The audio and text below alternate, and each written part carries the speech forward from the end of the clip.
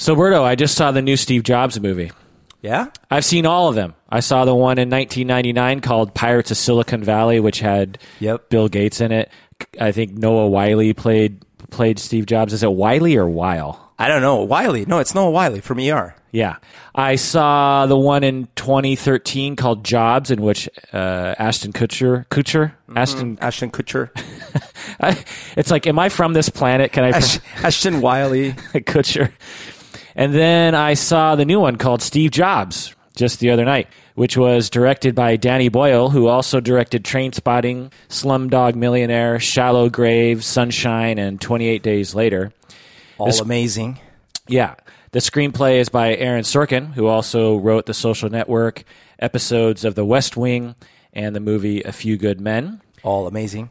In this new film, Jobs is portrayed by Michael Fassbender, who was also in X-Men, Inglourious Bastards, Prometheus, A Dangerous Method, Haywire, and Shame, and other movies. All amazing. Yeah, all amazing movies. We grew up with Steve Jobs, didn't we? We did.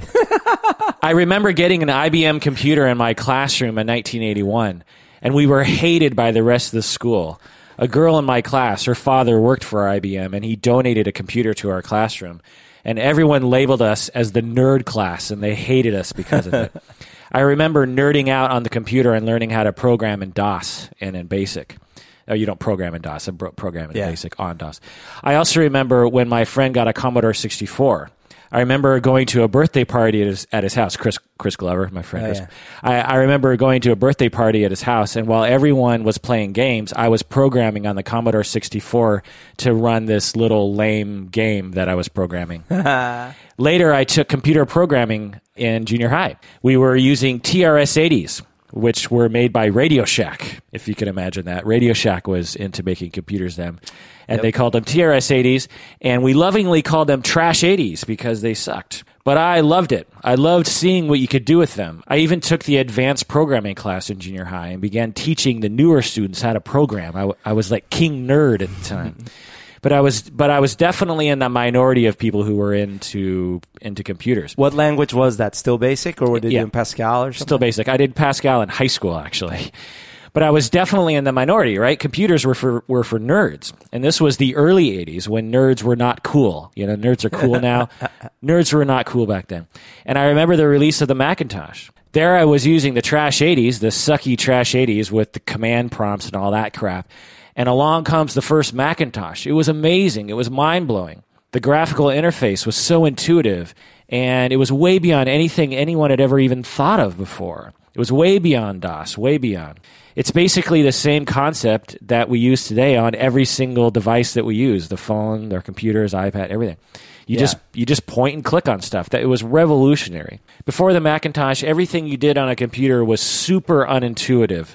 You had to know command line language and stuff like that. But with the Macintosh, children could work it. And I wanted one. But Macs were $2,500 back then, and that's in 1984. That's almost $6,000 in today's money.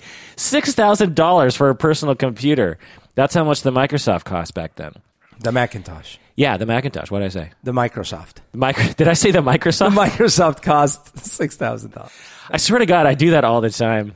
And IBM computers were almost as expensive as Macs. But regardless of the out-of-reach price, I considered Apple to be the cream of the crop. Everyone wanted a Mac, and everyone knew the guy who made it. And that guy was Steve Jobs. Fast forward to today, and I've had all the iPhones. Mm-hmm. I've had iPads, and even this podcast. I mean, even podcasts can be attributed to Steve Jobs to some extent, right? Well, definitely the popularization of the medium via iTunes, for example. Right. Were you a nerd back in the 80s, Berto? Oh, yeah. What do you remember about your nerddom? My computer nerddom started when my aunt brought us a Radio Shack handheld computer that was essentially a calculator that could do BASIC and had a tiny little memory. It was a really wide calculator with a horizontal screen that was fairly wide. I started going through the manual and learning how to write basic programs. I had never done programming, so it was kind of like my first exposure. And I fell in love with it instantly. 10, print, dick face. 20, go to 10, Exactly. run program, Yeah, stick face. That's right. Yeah, that was everyone's first program. Were there computer nerds in Columbia? Yeah. I had a couple of computer nerd buddies in school. And then the next thing my aunt brought down, she kept giving us hand-me-downs. So the next hand-me-down was a Tandy color computer, which was like the Trash 80, but this one had color. And it was smaller form factor. Right.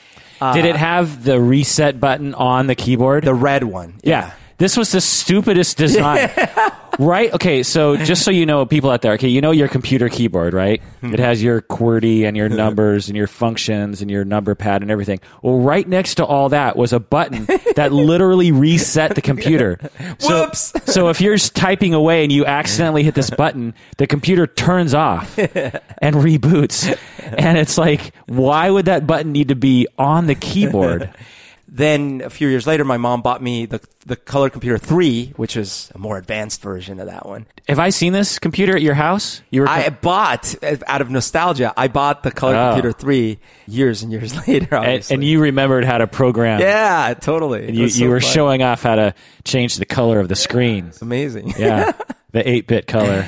In fact, fun fact, if anyone's ever seen my Facebook profile pic, it was done in the Color Computer 3. Oh, is that where that comes from? That's where that comes from. I thought it was a light bright. It looks like light brights, but it was a little simple program I wrote to make a face. And So what's your memory of Steve Jobs? well, so right at when all this thing is happening, right, I would get all these magazines about computers, and we didn't really have much money. So first of all, as I said, all the computers were coming from my aunt or hand-me-downs and things like that. But I dreamt of having cooler computers. And I would get the magazines and I was like, oh, the PC Junior and then Tandy 1000 and it was PC compatible and stuff. But when the Mac came out, oh my gosh. I remember my dad was like, wait, why do you want a Mac? That these things, the screen's small. And I'm like, Dad, it looks so cute. It's so beautiful. And he's like, why would you want a computer? Because it looks nice. I'm like, I don't know, but that's the one I would love to have. And yeah, that was like, my mom had an Apple IIe. So whenever I would come up to the States to visit her, I was like, so I was already in love with Apple, even though I didn't have one, because I liked the IIe. And then when the Mac came out, it was my dream machine. They had one at that computer lab that I was saying, but you couldn't use it. It was like the TA only could use it. And he was playing Dark Castle, the one where you like run with the little dude in the castle and you kind of have to. And the graphics were mind blowing, even though it was all black and white. But like, it was mind blowing. And so I had a deep affection for the Macs. And Steve Jobs was like on the news at the time, and Even in Columbia. Even in Columbia, yeah. So today I want to see what we can say about the psychology of Steve Jobs. What do you say? Let's do it. I want to review what we know about his personality, and I want to make some educated guesses about why he was the way that he was. This is the Psychology in Seattle podcast. I'm your host, Dr. Kirk Honda. I am chair of the Couple and Family Therapy program at Antioch University, Seattle, and I'm also a licensed marriage and family therapist. My name is Humberto Castañeda. I am a repairman for Trash 80s. So before we can comment on his personality, we have to establish what data we're going to use. I'm using interviews with him and interviews with other people in both video and in print. I'm also using the films as source material, so to speak. But as a caveat to all this, we have to say that we can't really provide an accurate analysis of Steve Jobs because I haven't interviewed him. I haven't done any testing. I don't have him. He can't defend himself as we talk about him. And he can't say, well, you didn't think about this and you didn't think about that, because we're just going off of what the media has chosen to tell us, which is often a distorted view. But I'm trying to see through that distorted view to the real man and see if we can say some things about his psychology. But I have Wikipedia. I know.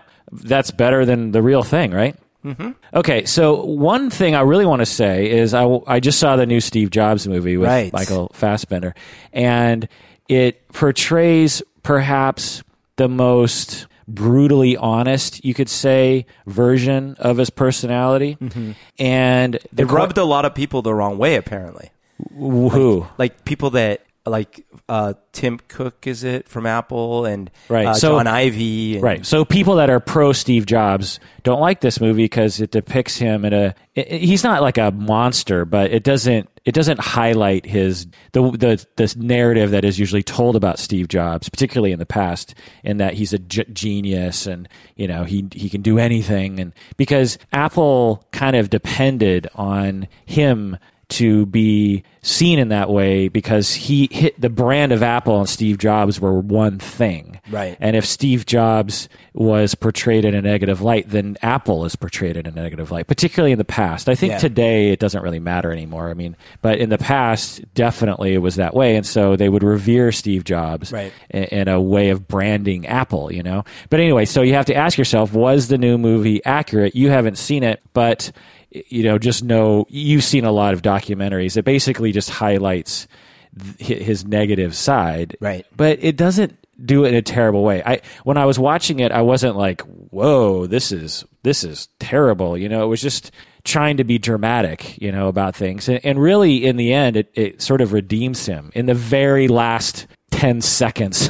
it basically redeems him in a certain way. But anyway, so tell me who kills who. Bill Gates is blown up by Steve Jobs throwing a Macintosh bomb on his head. Is it in the library with the candlestick? Candlestick? Yeah. So was the movie accurate? Well, regarding Aaron Sorkin's version, who was the screenplay writer, Steve Wozniak. Oh, by the way, so I asked people around me just to get a sense of like, after watching it, see, if you know anything about Apple and Steve Jobs and Wozniak, you know that Steve Jobs was like the business end guy, and Steve Wozniak was the guy who actually made all the products. Yeah, he was the initial genius. Yeah. And so I asked people around me, I said, have you ever heard of Steve Wozniak? And all of them were like, no, who's that? And I said, well, I've heard of Steve Jobs. And they're like, oh, yeah, of course, Steve Jobs. Yeah. So no one's heard of Wozniak. So Steve Wozniak was the true initial genius. Without Wozniak, Jobs would be nothing.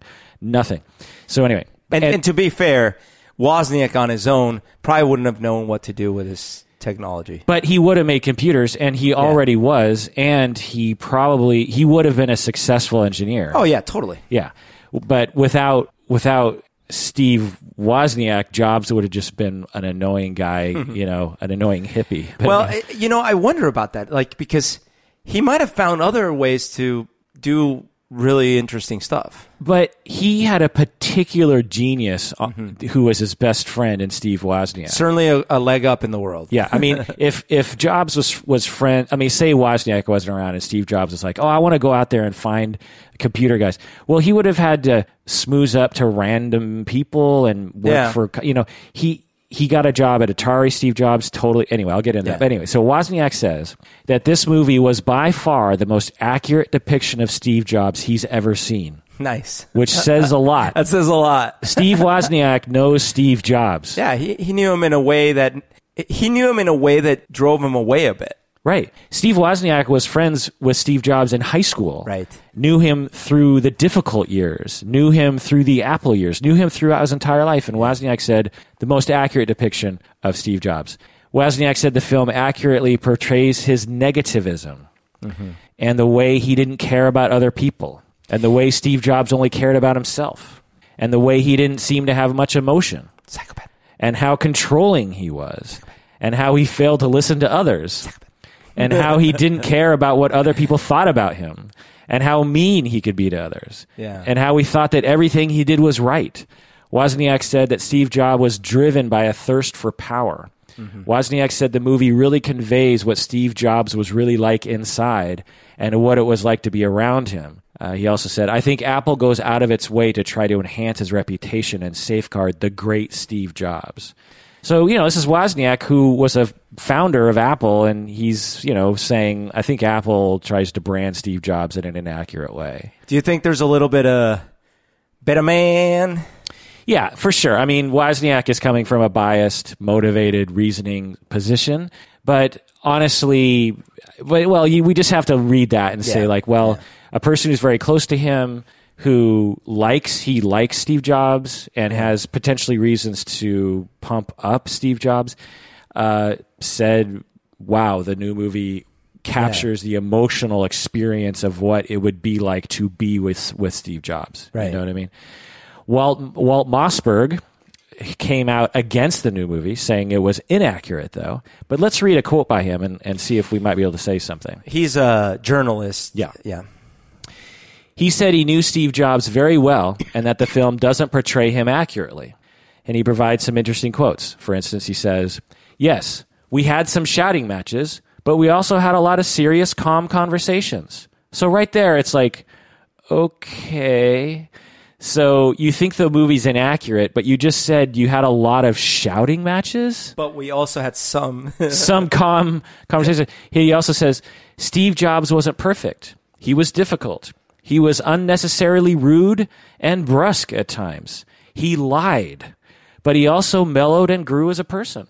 And that mellowing coincided with the best part of his career. Mr. Sorkin opts to hide all of that from his audience. The best of the real Steve Jobs begins to unfold just as Steve Jobs the film ends. So again, even someone who's trying to defend Steve Jobs and saying that the new movie is inaccurate, he says that Steve Jobs was difficult, that he was unnecessarily rude, and that he lied. I mean, this is someone who's defending Steve Jobs and at the same time saying he's a liar, he's rude, and difficult as a human being. So even the defenders are saying, yeah, the movie's accurate, but he was nice at other times, just that kind of thing. So yeah. Now, if you walk out of the movie thinking, that he was constantly mean to everyone at every turn, then obviously, that's not probably accurate. But I think it's important to really get a sense of who Steve Jobs was emotionally. And I think the new movie, according to what I understand, particularly Wozniak's account, is that it provides an accurate emotional vibe of what it was like to be around Steve Jobs, particularly in the early years. Make sense? I saw a documentary. Is it not a documentary even?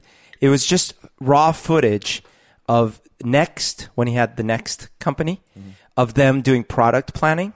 It's like a couple hours worth of footage. It's very fascinating because I think you see both sides. You see people kind of like being deferential to him when they probably should be saying something, but you also see him like inspiring them. But you also see them. There's moments where you're like, oh yeah, I could see the rudeness coming out right there.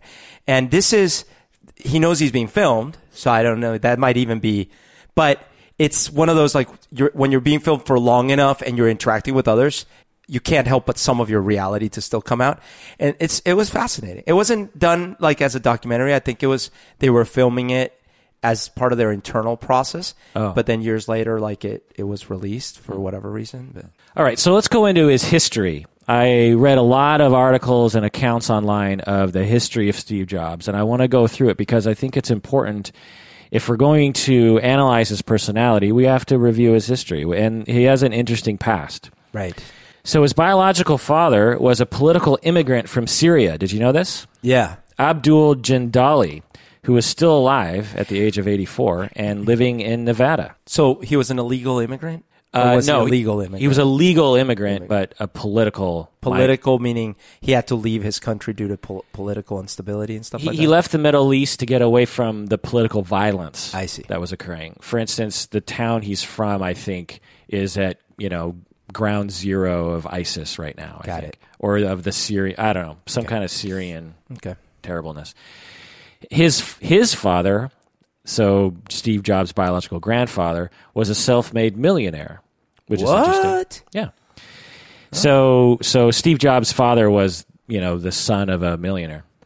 Did he bring any of that money with him? Well, we'll get into that. Okay. So the father, Abdul Jindali, he studied at Columbia University and Wisconsin University, where he obtained a PhD in economics and political science. Abdul Jindali later would work a number of different jobs, which I think is interesting, given perhaps the ambition that Steve Jobs might have inherited biologically. Abdul worked as the director of an oil refinery back in Syria. Whoa. The director of an oil refinery. He was a professor at Michigan University and Nevada University. Wow. He bought and ran a restaurant in Las Vegas. What? And at age 84, he is currently the vice chairman of the Boomtown Casino and Hotel in Reno, Nevada. Wait, stop. He's alive? Yeah. He's 84, alive, and running a casino. He's vice chairman at a casino in Reno. That's amazing. Yeah. So it seems like, the guy's smart, ambitious, kind of a wanderlust kind of guy. And Steve Jobs might have inherited some of that biologically from his father, right? Yeah. Well, So I kind of want to see his life story. yeah, he's an interesting guy. And they depict this in the new film in that Steve Jobs actually said that he secretly met his father because he knew his father worked at a restaurant, actually, I think nearby where Steve Jobs lived in the 80s or 90s. Huh. And he ate at his restaurant and met his father and knew that it was his father but didn't introduce himself. And so his father was serving him at the restaurant and didn't know that knew Steve Jobs, who Steve Jobs was, but didn't know Steve Jobs was his biological son. Oh, whoa. Yeah, he didn't find out until a lot later. I knew that, but I didn't know that that would be wild. Yeah. That's actually a little, it's almost creepy, It's kind of like stalking. Yeah, but I guess you get to do that when you're trying to find your biological father. Yeah. So Abdul in Wisconsin, so this is earlier in his life, he dated a German-Swiss Catholic called Joanne Schiebel. Her name was Joanne Schiebel. She became pregnant. Abdul and Joanne became pregnant. They tried to get married, but her father refused to allow her to marry him because he was a Muslim. Joanne Schiebel apparently didn't involve Abdul Jindali in the pregnancy. She was ashamed, I think. She went to San Francisco to have the baby without telling anyone, and she put the baby up for adoption. Luckily, since then, we've overcome all these biases against Muslims and other races. Totally. Joanne Schiebel Steve Jobs wanted him to be adopted by a Catholic, well-educated, and wealthy couple. And when Paul and Clara Jobs adopted Steve Jobs, Schiebel found out that they didn't have a college education, and Schiebel refused to sign the adoption papers. This is an important thing in the psychology of Steve Jobs. So the biological mother, Joanne Schiebel, took Paul and Clara Jobs to court while Steve Jobs was in the care of Paul and Clara. Okay. How old was he? He was, 0 to 1. Oh, okay. So really little. Yeah. Okay. So he's an infant. And during this time, while the biological mother was taking the adoptive parents to court, Steve Jobs once said about his adoptive mother, this is his words, he said that his mother was too frightened to love him for the first 6 months of his life because she was scared they were going to take her son away from her. This likely resulted in an attachment injury to Steve Jobs. This is the primary problem that presented itself to Steve Jobs' development. Oh, my God.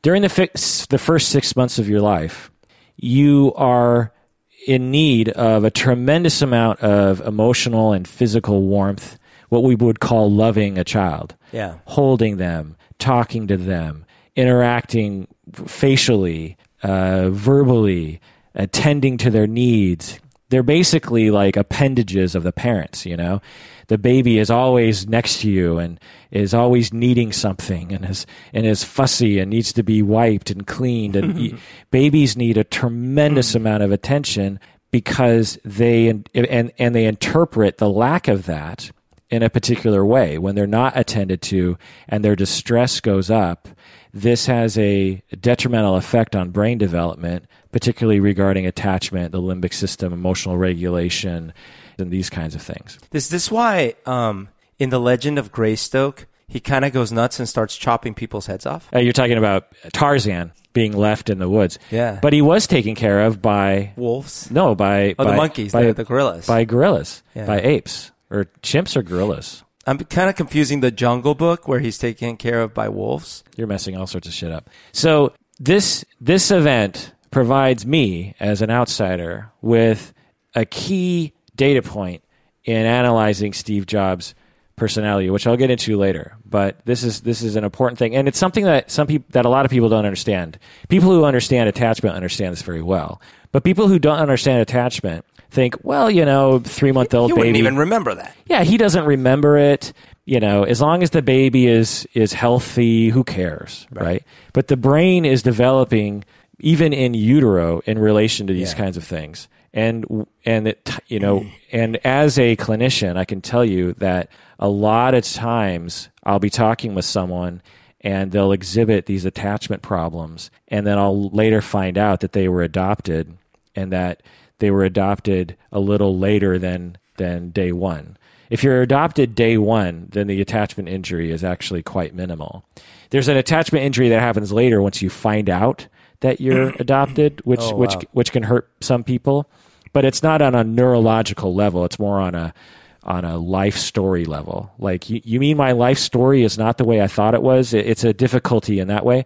But when you neglect a child, an infant, that actually rewires their brain literally. Do you know if it's better to tell the child sooner or later about being adopted? There's research on that, and it's less of when and more of a function of how, and also how the child perceives it. Because if a child perceives it as, well, it's just a normal thing, kids get adopted, no big deal. I have parents who loved me, but also gave me to my real parents, which are my adoptive parents, who also love me, and everything is fine. Whereas if you hide it from a child and then they find out and it's shameful and everyone's ashamed because they're trying to keep it a secret, it's a much different experience for a child. I see. I was thinking more like they come home from school one day, the lights are off. When they walk in, they go, "Surprise, you're adopted," and everyone points and laughs. Yeah. It's like Carrie, the movie. Okay, but Shebel, the biological mother, later consented to releasing the baby to Paul and Clara Jobs after they promised that they would send him to college. Their adoptive mother said, this is Clara, she said, "Even after we won the case, Steve Jobs was so difficult a child that by the time he was 2, I felt we had made a mistake. I wanted to return him." What? Yeah. You have got to be kidding me. No. So again, there was some issues regarding attachment and attunement with Steve Jobs as a child. So even after she accepted the baby Steve into her life, he was so difficult as a child that it made it difficult for them to parent him, and also furthered the attachment disruption. That's such a bizarre statement, though, because they're just describing a baby. Babies are difficult. But I've heard this from many, many parents. Uh-huh. The thing is this, and I've, as a therapist, for whatever reason, I've come across a lot of adoptive families. Uh-huh. And there's some weird thing, and I don't know if it's biological or it's cultural or whatever, but when it's the fruit of your loins and the child is difficult, you will frame it in a particular way. You'll be much more tolerant and patient. But if you were given this baby kind of randomly by society, and you sort of just got the luck of the draw of a difficult baby, the tendency is to not be as patient or tolerant. And therefore, adopted children in general, in my anecdotal experience, tend to get the short end of the stick when it comes to patience. It's unfortunate, but yeah. So Steve Jobs once said, "Knowing I was adopted may have made me feel more independent, but I have never felt abandoned." He was sure to never make it seem like his adoptive parents were deficient in any way. So here we say that he felt independent but not abandoned. This is indicative of what we call a dismissive attachment style in parenting. When you raise children in a neglecting way, the children tend to learn to be very independent, because at an early age they realize that they're basically alone and they have to figure stuff out on their own. Right. So more evidence of at least some emotional neglect from his parents.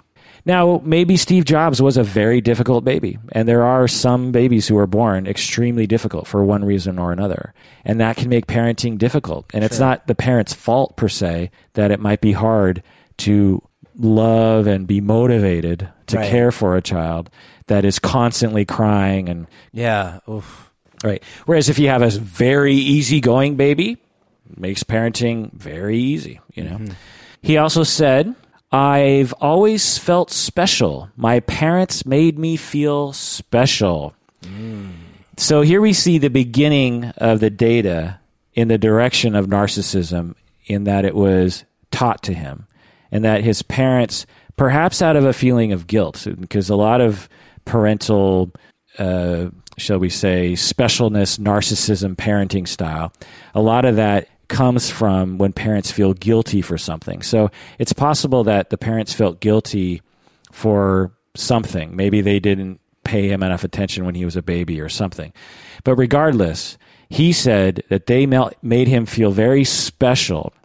And that the research shows when parents fill a child's head with a lot of messages of you're special, you're different, you're better than other people, that actually can create narcissism in a child when they grow up to be an adult. That makes sense. Yeah.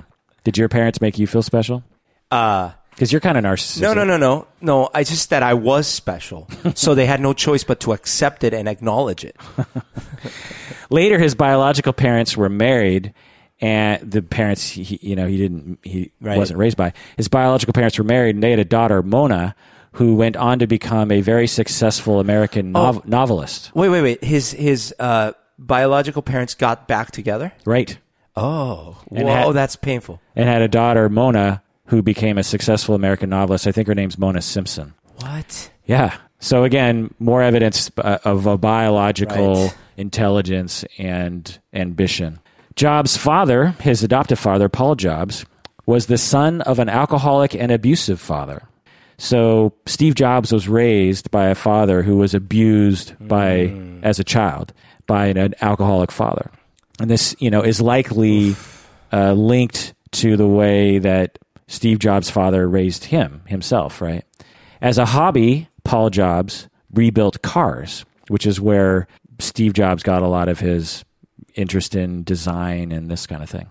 And as a career, he was a repo man. He was apparently very aggressive and tough. So Steve Jobs' dad was very aggressive and tough. And we can go into like the Freudian psychoanalysis of this in terms of you're raised in a family with a very manly man, and you can't compete with that. And perhaps that led to lower self-esteem and a desire for power somehow, some way. You know what I mean? But I'm sort of stretching there. There's not a lot of data regarding that one. And then Paul Jobs died in 1993. Clara Jobs, Steve Jobs' mother, was the daughter of Armenian immigrants. She grew up in San Francisco and had been married before, but her husband had been killed in World War II. And due to medical problems preventing her from being pregnant, they decided to adopt, and they adopted 2 children. All right, so let's go into Steve Jobs' childhood.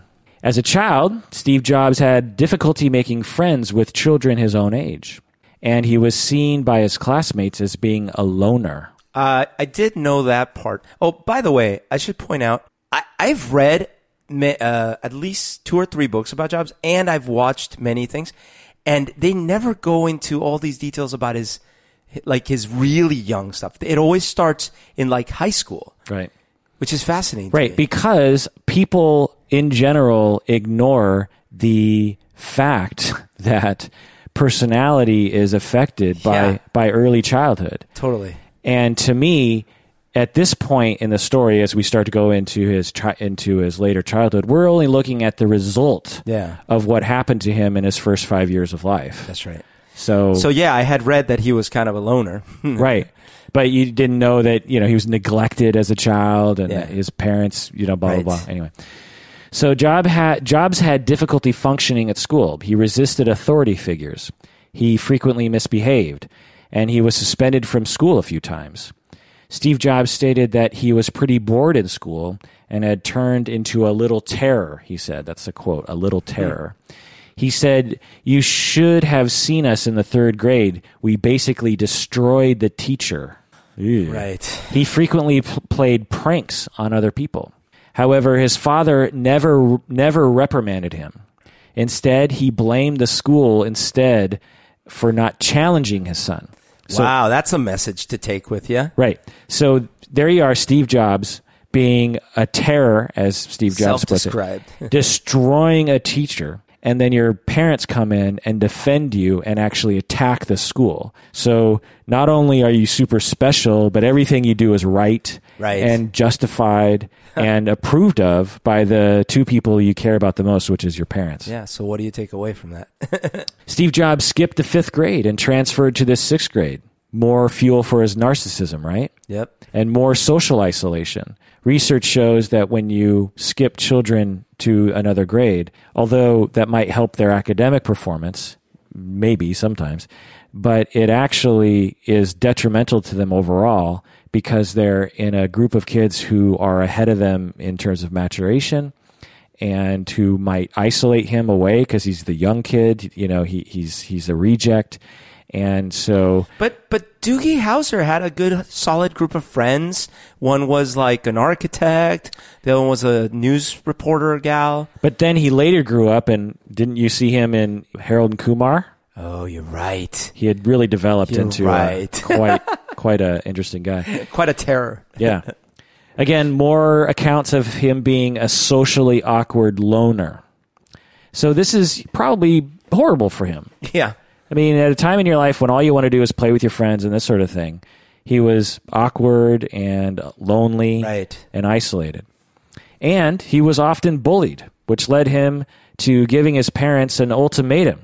They had to let him transfer schools or he would drop out. This is like in junior high or something. And he's like, parents, if you don't transfer me to another school, I'm going to drop out of school.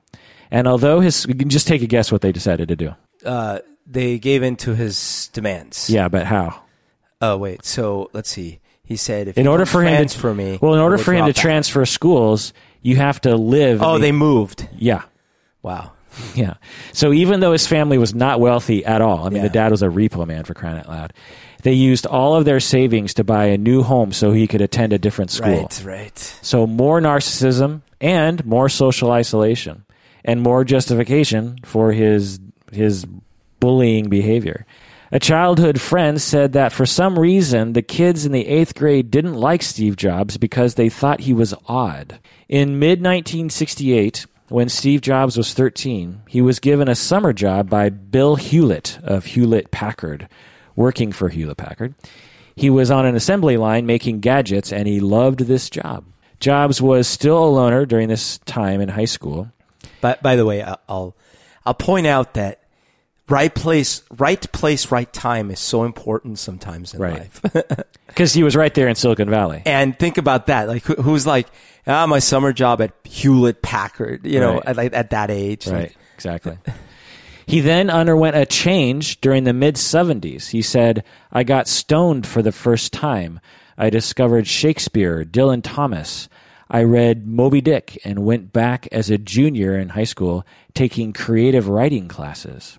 So this is something that I often see in teens that I treat, in that pot often takes away the pain of being a teen. Yeah. It also gives you friends because you smoke pot in isolation with other teenagers. You need other friends to smoke pot because you need them to get it for you. It's sometimes a good idea to be together so one could be a lookout. Right. And so pot gave him not only a medication to take away the pain, but also instant friends. His best friends at the time in high school were Steve Wozniak and his first girlfriend, artistic Chris Ann Brennan. She was an artistic person, Chris Ann. After high school, Steve Jobs enrolled in Reed College in Portland, Oregon. Again, even though his parents weren't wealthy, they drained their life savings to pay for the high tuition at Reed College. He was still involved romantically with Chris Ann Brennan, or Brennan? Brennan or Brennan? You and your last names today. Brennan, I think. But their But their relationship was starting to grow distant in college. He tried to get her to move in with him, but she refused. He kept his relationship with her going even though it was not going well. I've seen this with attachment injured people, in that they will have long relationships with people off and on because they have difficulty managing the emotional give and take of a relationship, but they also are desperate for closeness and dedication from someone and consistency. And so they might be in a very long-term dysfunctional relationship. And I think there's some evidence of that, in that Chris Ann was Steve Jobs' high school girlfriend. Right. And they were involved with each other off and on in sort of a dysfunctional way for the rest of his life. Wow. In one way. You know what I mean? Yeah. Because she ended up having a kid, but I'll get into that in a second.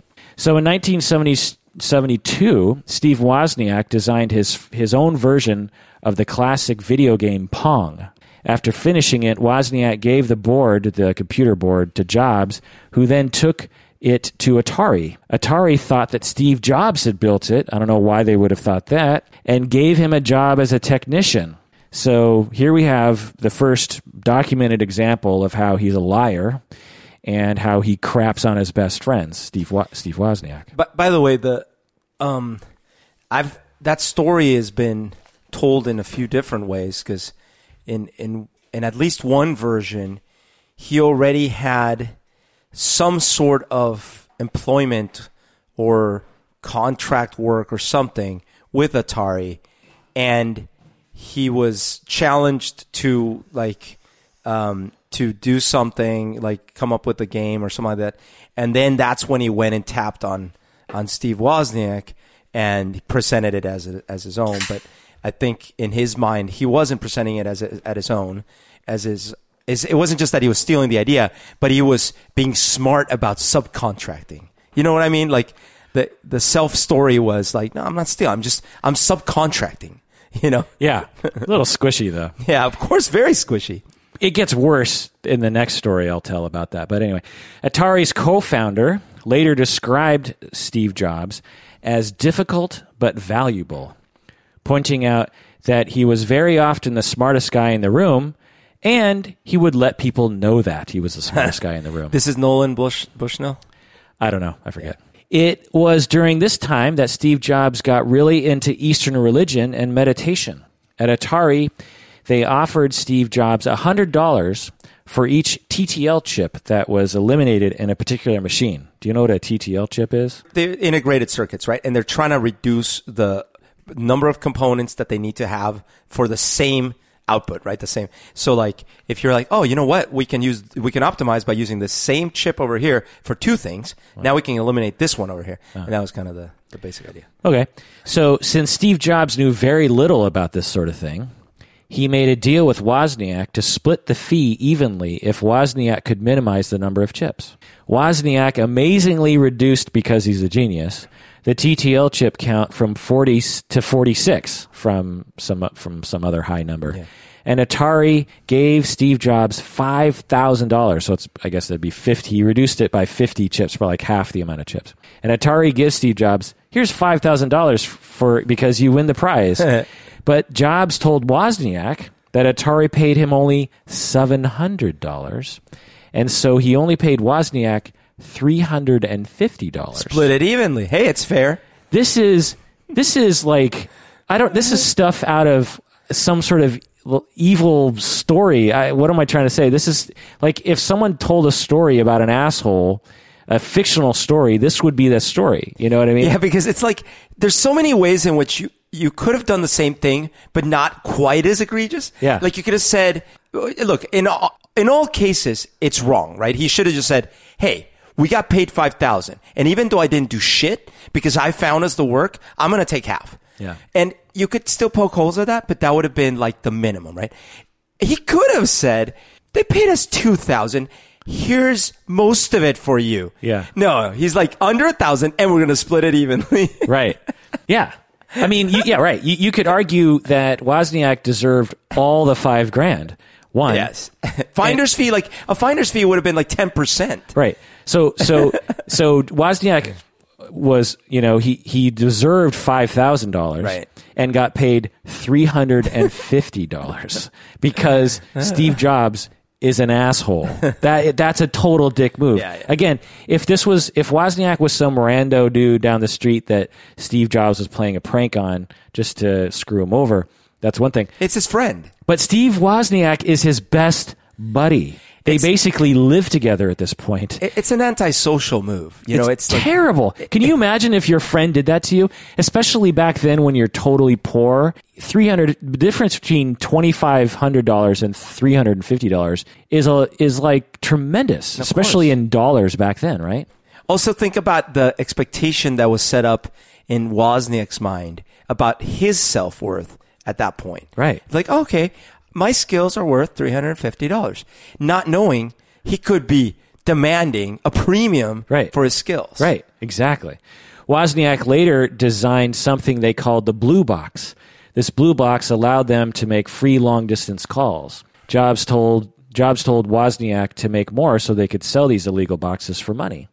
This is an example of Steve Jobs' anti-authority streak, right? In 1976, Wozniak invented the Apple I computer. Wozniak showed it to Jobs, and this is an important thing to know.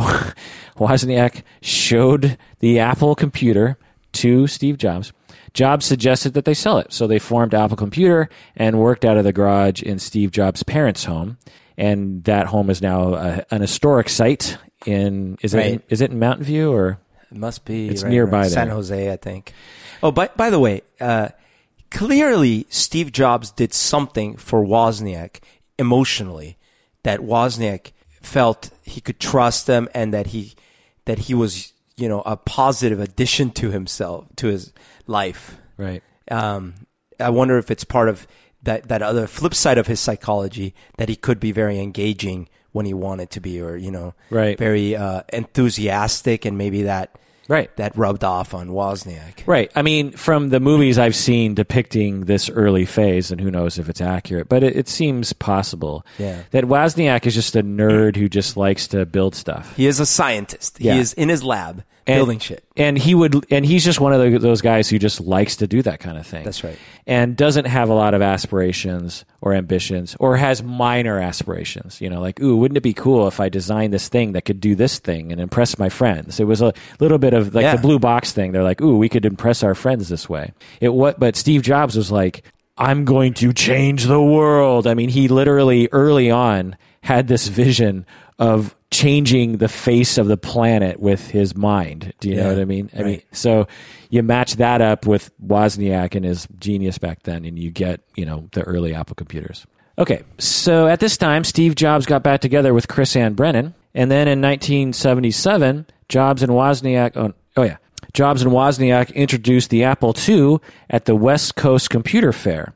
The Apple II is an 8-bit home computer. It was the first consumer product sold by Apple Computer and was one of the first highly successful mass-produced microcomputer products. It was designed primarily by Steve Wozniak and a few other guys, but not Steve Jobs. Again, Steve Jobs was the marketer and the guy who was setting this all up.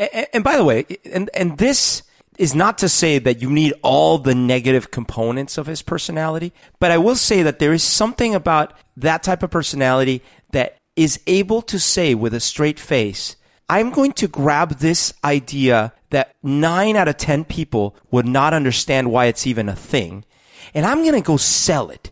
And with that, we're going to make it a better one, and then eventually we're going to change the world.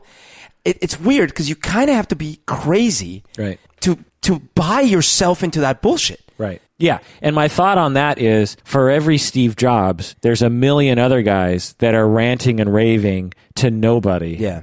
They're narcissistic and have, delusions of grandeur. Yeah. And amount to nothing. Yeah. But it's sufficient. It's necessary, but not sufficient. Right. And it's not always necessary, but I think that for certain kind of radical bets, you need to be a little radical yourself to even embark on the bet. Yeah. And I'll just admit, I'm a little bit this way. Yeah.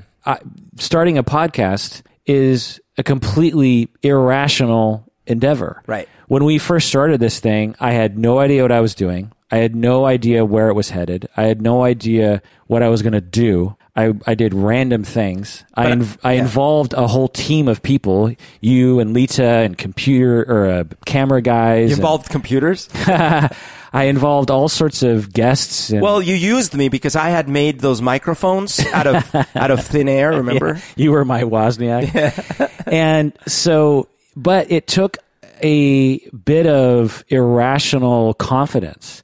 This like, I can compete with the others, on the internet. This belief like, I can, if they can do it, I can do it, and most people don't have that. Most people would say, well, what could I do that could compete with what's already out there? Yeah.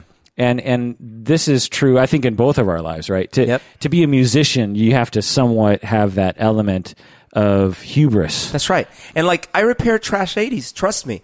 No one thinks that's a good idea.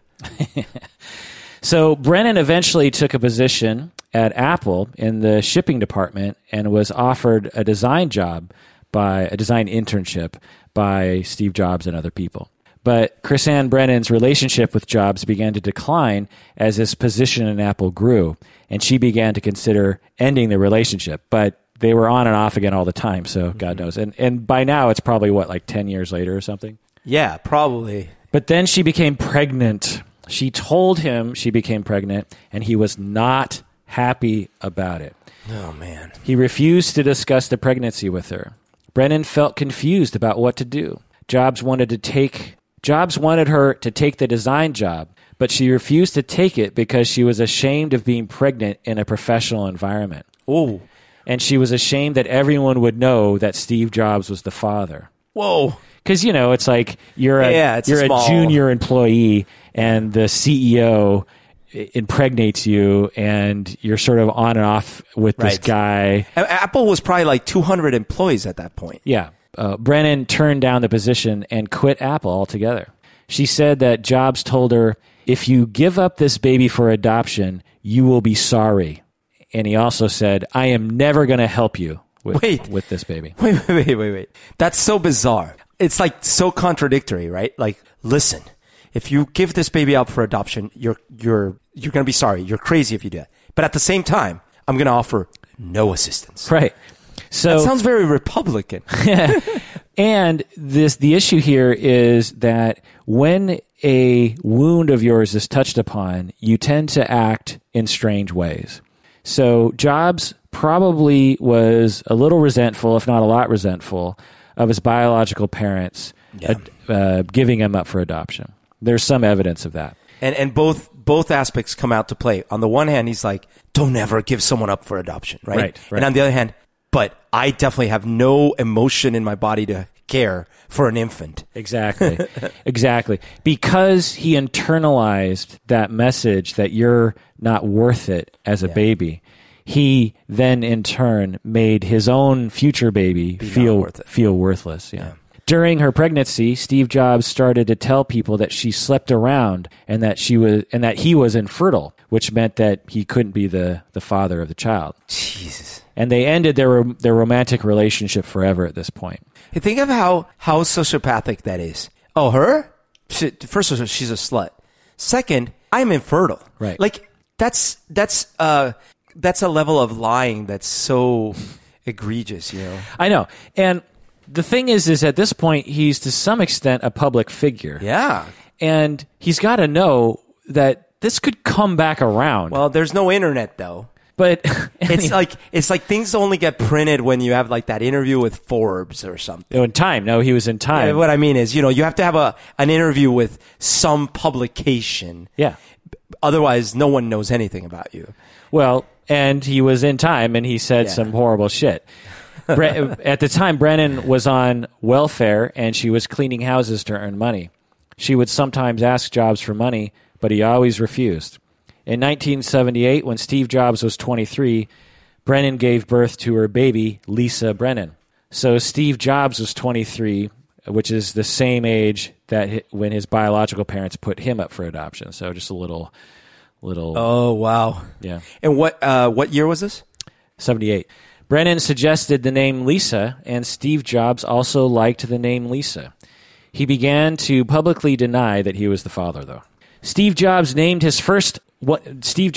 one of his first computers after Lisa, but he lied and said it was a local integrated software architecture, which is a meaningless phrase. And he actually eventually admitted that. Have you watched Silicon Valley? Yeah. It's like one of those little, Gooly bits, integrated architecture, blah, blah. Yeah. Steve Jobs later admitted that obviously the computer was named after my daughter. It's like Lucy in the Sky with Diamonds. Yeah. No. It's just a drawing my daughter made. The Lisa computer was the first personal computer to offer a graphical user interface and a machine aimed at individual business users. The Lisa sold poorly, with only 100,000 units selling. Wasn't it like $4,000 or something? It was like and that was even earlier than the Mac. That was right. Crazy. In 1982, after Jobs was forced out of the Lisa project, he joined the Macintosh project. At this point, Steve Jobs provided a DNA test, and it proved that he was Lisa's father. And he was required to give Brennan $385 a month in addition to returning the money she had received from welfare. But by the way, that also shows something about his psychology. He knew damn well, deep down inside, that he was the father, right? But he went through all the steps to get a DNA test because it was probably mandated. Like, don't you, you would think a normal person would at some point go like, listen, I am the father, right? Like, I why go through all that circus? But he had kind of like convinced himself that he wasn't the father. Right. So he gives her $500 a month, which is more than the $385. But Jobs at the time was a millionaire. And a little bit later, the next year later, he was worth $10 million. And then next year later, when he was 25, he was worth $100 million. During that time, Brennan worked as a waitress in Palo Alto. In 1984, Apple introduced the Macintosh, which was based on the Lisa and the Xerox mouse-based interface. The Macintosh was introduced by a $1.5 million Ridley Scott television commercial titled 1984. Yep. Do you remember this commercial? I never saw it live because in Colombia they didn't really broadcast it, Yeah. but I've seen it since. I remember the commercial. It was a very big deal. It was played during the Super Bowl. Oh, I can imagine. Oh, Yeah. That's the other reason, because football, American football would never be shown down there. The commercial was called a masterpiece, which is ridiculous if you've seen it with our contemporary eyes. It's a total stupid commercial. But at the time, you didn't spend the sort of money you do today on commercials. I mean, today, Right. Especially Super Bowl commercials, are basically like mini films. They're Yeah. like mini cinematic adventures, you know? But the symbolism was, in fact, masterful. Yeah. Because it was essentially, it was making like this overly stated point about everything is going to change. We're demolishing the big blue. We're like, everything Right. is over. Right. This new world is coming. Right. The symbol was that IBM had changed all of us into drones, Right. and boring.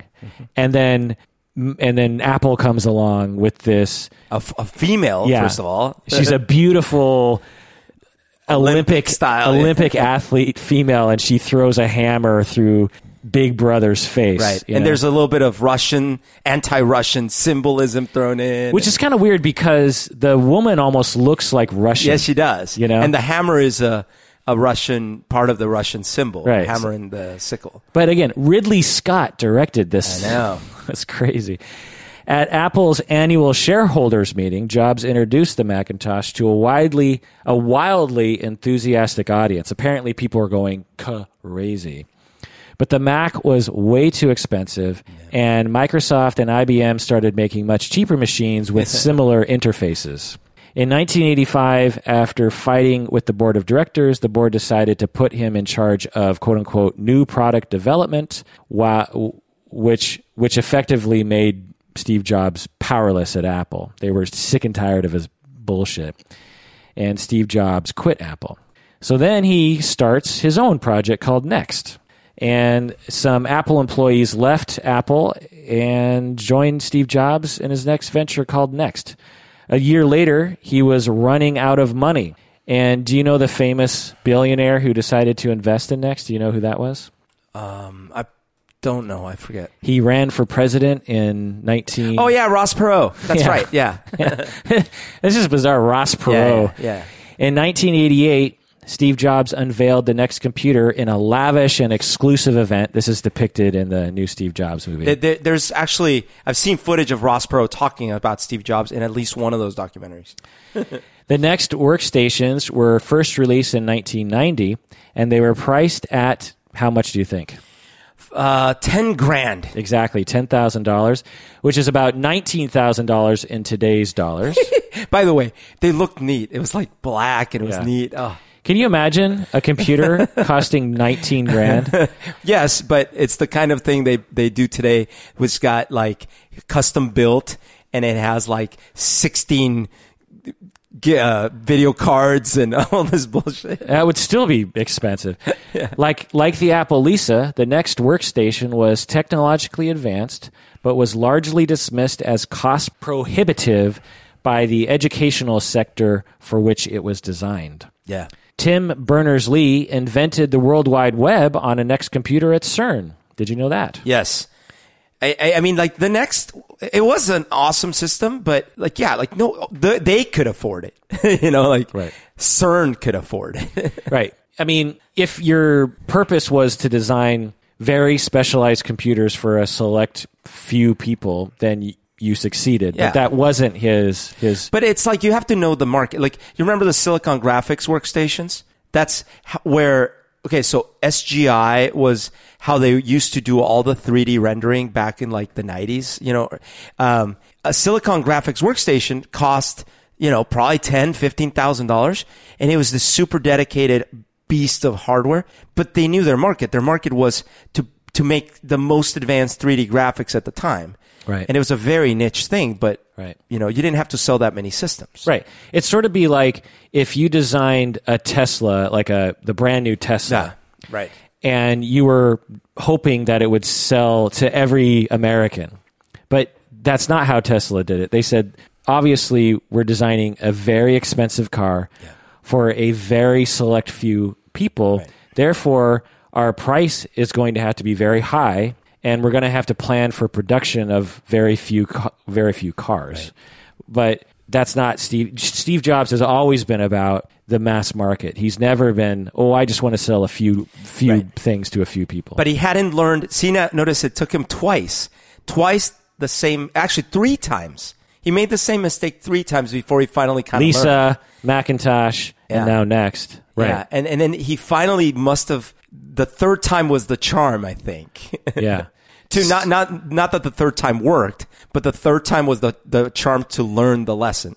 So NeXT was eventually acquired by Apple in 1997, but I'll get more into that later. I mean, why do you think it took him so long to learn that lesson? And was it a lesson he learned, or was it a reality of the market? I don't know, because like, in all honesty, the weirdest thing is like the Apple II, you would have thought, they know the lesson. Because the reason the Apple II did so well is because it was at a great price point. It didn't try to do too many things. It did what it did really well. It was simple to use. It was like, it's bizarre actually that he didn't retain that less. In fact, in one of the movies and one of the books, I remember a lot about how Apple II was still very viable and making a ton of money. Yeah. And the team that did the Apple IIe and the Apple, at least the 2E, if not the 2G as well, they still made a ton of money with those. Right. You know, those were selling well into, like, I remember the 2E was, my mom had a 2E and the 2G was selling into like 89. Right. I think they were still selling 2Gs. Like, those were very successful computers. Yeah. I feel like everyone had a 2E, you know. Yeah. Those were like... And every school, if they didn't have the Tandies, the Trashes, they had Apple IIes. And eventually they had Apple IIes. Well, I think it's possible that he just really wanted something, but didn't think about the reality of the situation and just figured that it would work out. Yeah. You know, like he just like, okay, I want to make the perfect computer, which is awesome, you know, and he kind of did, but he didn't think about the reality of production and the reality of the marketplace. It's like he thought without thinking about what people will actually spend their money on. You know what I mean? Yeah, totally. And then, but by the time the iMac comes out, I think the production was at such a place in terms of the industry that they could give him his perfect computer at a much lower price. Well, and keep in mind, remember the colorful iMacs, like the blue candy shells, right? Yeah. Those were actually not high end. Right. So somehow, either through all those lessons or whatever, he came back around to what's valuable to people isn't the best hardware in the world. Right. It's something aesthetically pleasing, which was true about Apple IIe and Mac, but also affordable. Right. And because like the iMacs, it was nowhere near the best hardware around. Yeah. I think there's some evidence that as he matured, he started to actually develop some empathy, more empathy, shall we say? Mm-hmm. I mean, he was married with children, and they seemed to love him and all. So, I think he eventually matured, but I think it took him a lot of humiliations to really reflect on himself and start to listen to other people. And in part, listen to the marketplace, right? That they just don't want to. I think in his mind, he's like, well, obviously, when they see how awesome this is, they're going to want to spend $19,000 because it's going to be so great. Because I love this thing, and of course, everyone else is going to love it. And you have an extra 19 grand, or you have a credit card. You're going to love this thing, without thinking like, well, they're not. I'm not that great. Do you know what I mean? I'm not that awesome. I'm not as awesome as I think I am. And even like, hey, listen, a Ferrari is awesome. But how many people can buy one? Like, well, it could be argued that we could all buy a Ferrari, but we wouldn't have a house. Yeah, exactly. Or any food. Hey, that's a good point. We should all buy a Ferrari. Just a Ferrari. They don't even have that many Ferraris. Yeah. All right, so let's go back to 86 when Steve Jobs became a major funder of an early version of Pixar. Dude, hold on, pause. You know what we should do? What? For real. Let's get a group of us together. And like share. Timeshare a Ferrari. How come they don't do that more often? We should totally do it. We could get for okay, I'll get it this Friday and you can get it Saturday. No, I'm starting a timeshare company for vehicles. Like super awesome vehicles? Yeah. Huh. You sell, instead of selling a Ferrari, I sell you a week. Like the timeshares, the condos. You're basically just talking about a car rental company. It's a rental company. I'm pretty sure. Steve Jobs, you are not, my friend. No, because while you have it for your week, you get to decorate it. You get to say it's yours. But it better be clean as a whistle come Sunday. Yeah. So back in 1986, Steve Jobs became a major funder of an early version of Pixar. It's further evidence that Steve Jobs was on the cutting edge of everything, right? The first film that they made was Toy Story in 1995, which was 9 years later, and Steve Jobs was credited as an executive producer of Toy Story. Did you know that? Yeah. I had no idea that Steve Jobs was listed as an executive producer of Toy Story. That's nuts. Yeah. In 2006, 11 years after Toy Story, Disney agreed to purchase Pixar for $7.5 billion. When the deal was closed, Jobs became Disney's largest single shareholder with 7% of the company's stock. It's crazy. Like one of the family members of Disney, so-and-so Disney only had 1% of the stock. Yeah. And then you go to the next person, it's Steve Jobs. It's crazy, this guy's life. It's nuts, right? All right, so let's get back to Chris Ann Brennan here. So Chris Ann Brennan notes that after Jobs was forced out of Apple, so this is when he was fired and went on to Next, Steve Jobs apologized many times to Chris Ann Brennan over his behavior towards Lisa and towards her. She also states that Steve Jobs said he never took responsibility for Lisa when he should have, and that he was very sorry. So this is evidence that perhaps through this humiliation and through the learning process of life and through losing Apple himself, because being fired from Apple, he still obviously had a lot of stock in Apple. Yeah. But they were no longer going to hire him to the company that he founded. I mean, talk about a humiliation. And I think he probably had to really struggle with a lot of ideas about himself during that time. Yeah. And I think he emerged with a more gray view of himself and other people rather than seeing himself as a god compared to other people. Another way of looking at it is that he probably became quite depressed and quite down during this time, and he needed someone to turn to for support. And I think you could narrativize the situation as he went crawling back to Chris Ann Brennan and Lisa for emotional support because he didn't have anyone else to turn to. Sure, yeah. So Jobs, at this point, developed a strong relationship with Lisa, and when she was 9, Jobs had her birth certificate changed and her name went from Lisa Brennan to Lisa Brennan Jobs. So he redeemed himself at that point. Okay, so in 1996, he returns to Apple. At this point, Apple was really struggling financially. And I remember at the time, it was basically assumed Apple was going to be gone because IBM and Microsoft had completely dominated the marketplace. In 1996, everything was Windows. I mean, Microsoft... And it wasn't just IBM. Like, it was all the, like, HP Compaq, all the Gateway, all these machines were... Right.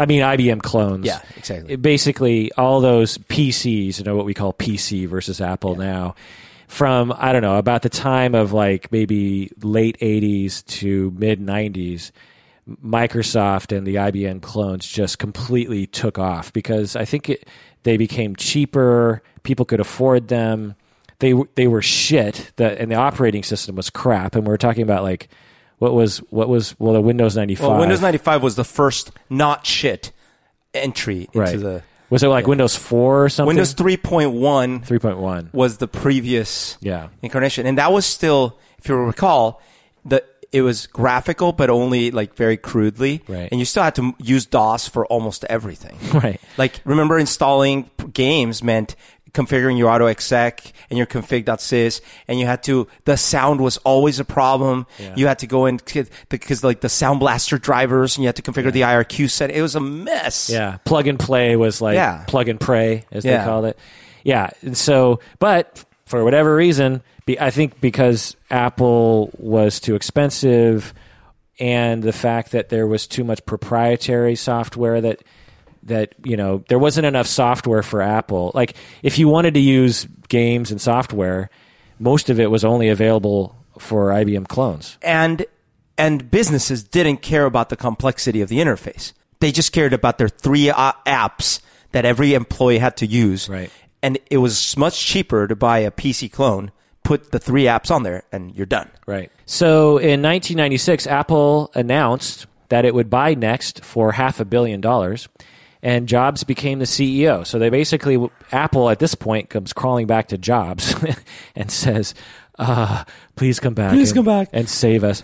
Jobs terminated a number of projects, such as the Newton. Do you remember the Newton? Yep. This was a handheld thing, right? It was the PDAs before PDAs. Right. It's basically an early iPhone. Yeah. With a stylus. Yeah. It was too early. It wasn't... Yeah, but for whatever reason, even though... these early products were basically iPhones. Yeah, they just didn't come together in the way that an iPhone does. They were too complex. They had been designed with a desktop operating system motif, so it still had folders and it was a desktop operating system crammed into a little screen with a stylus. Right. You needed the stylus. Right. So it took a confluence, perfect storm of the right hardware finally being able to be like touch only, and honestly them simplifying and saying, no, we don't need this, no, we don't need this, no, we don't need this, no, we don't need this. And I think that you can attribute to Steve Jobs. There are other engineers, I'm sure, that had this idea and or were on board with Steve Jobs. But this, if you can point to one thing, I think that you can say about Steve Jobs being a genius, it is this. Because as a person who grew up with all that tech, I was totally in the wrong camp. I thought you needed things to be, to have functionality. Like when the first iPhone came out, I looked at it and laughed my ass off. Yeah. I said, this thing is never going to catch on. There's no keyboard. You have to use the screen as a keyboard. That's never going to work. There's only one button. That's never going to... You need more buttons, man. That's never going to work because, in my mind, you need a keyboard. And I thought surely the next version of iPhone is going to have a flip-out keyboard because there's no way. But Steve Jobs, in a number of different, times in his career, like the Macintosh, he's like, no, we're not going to have people putting in their own PCI cards. Yeah. You're going to live with the way we built it. You have a MacBook right in front of you right now. Yep. There's no configuring. You can't configure it.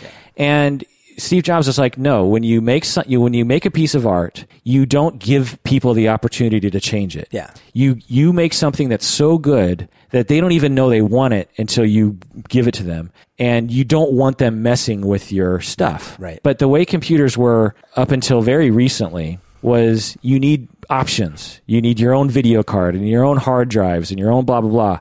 And Steve Jobs was always against that. But by the way, the options, because, the iPhone, it's got a lot of configuring options. Like you can set your background, you can set your ringtone, but they're aesthetically trivial options. Right.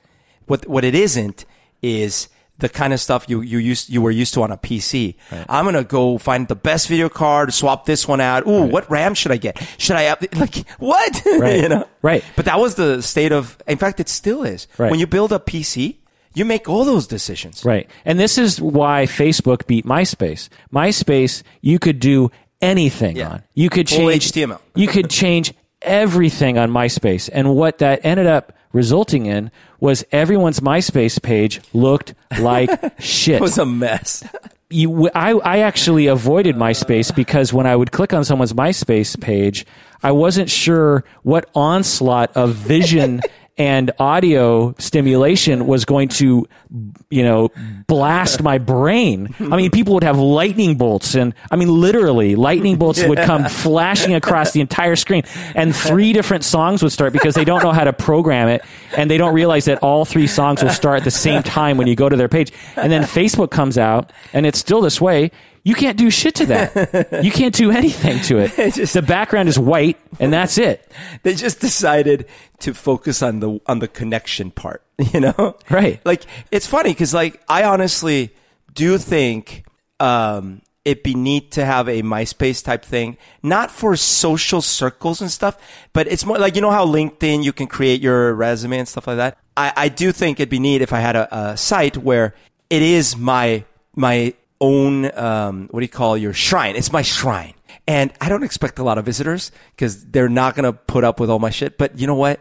I get to stare at it. But that's not a social network. No. So he also cut projects such as CyberDog. Do you remember CyberDog? What? Or OpenDoc? Yeah, I do. I know what OpenDoc. But what's OpenDoc? It was basically a format because they were trying to compete with Word, with Word and all that stuff. I see. Unless I'm mistaken, but I think that's what it was. With the purchase of the Next computer by Apple, much of the company's technology found its way into Apple products. Most notably, Next Step, which was developed by the engineers that did Next, was evolved into Mac OS X, which is interesting. Under Jobs' guidance, the company increased sales significantly with the introduction of the iMac and other new products such as the iPod, iTunes, iPhone, and the iPad. And what's interesting is they had. This is something that, of course, happens to almost every great big company. Apple had a line of computers. It had developed various different form factors and things and stuff. And one of the things he did, again, to his credit, like you're saying, is that nope, we're gonna have one portable thing, one desktop thing, one high-end desktop thing. I think in one of those movies, he's like, we're gonna have 5 products. That's it. Right. Right. Which is not like the way any other company operates. Right. Doritos has 50 different flavors. That's right. Yeah. So, but at the time when the iMac came out, it sold for $1,300. He finally got a price point that was affordable. Yeah.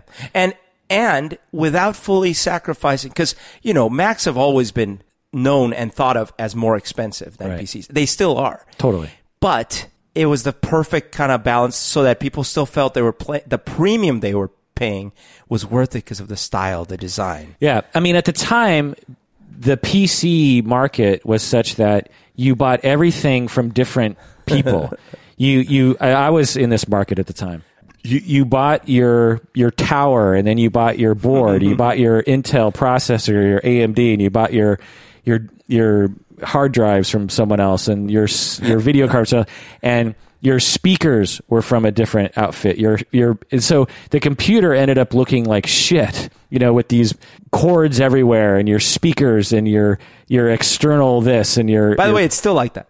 Basically, you're looking at my computer. Yeah. It's basically like that. I built my last computer. My last PC. Yeah, but the iMac comes out and it's one unit. The speakers are in it. The CD-ROM is in it. It only accepts USB plugins, which was totally revolutionary at the time.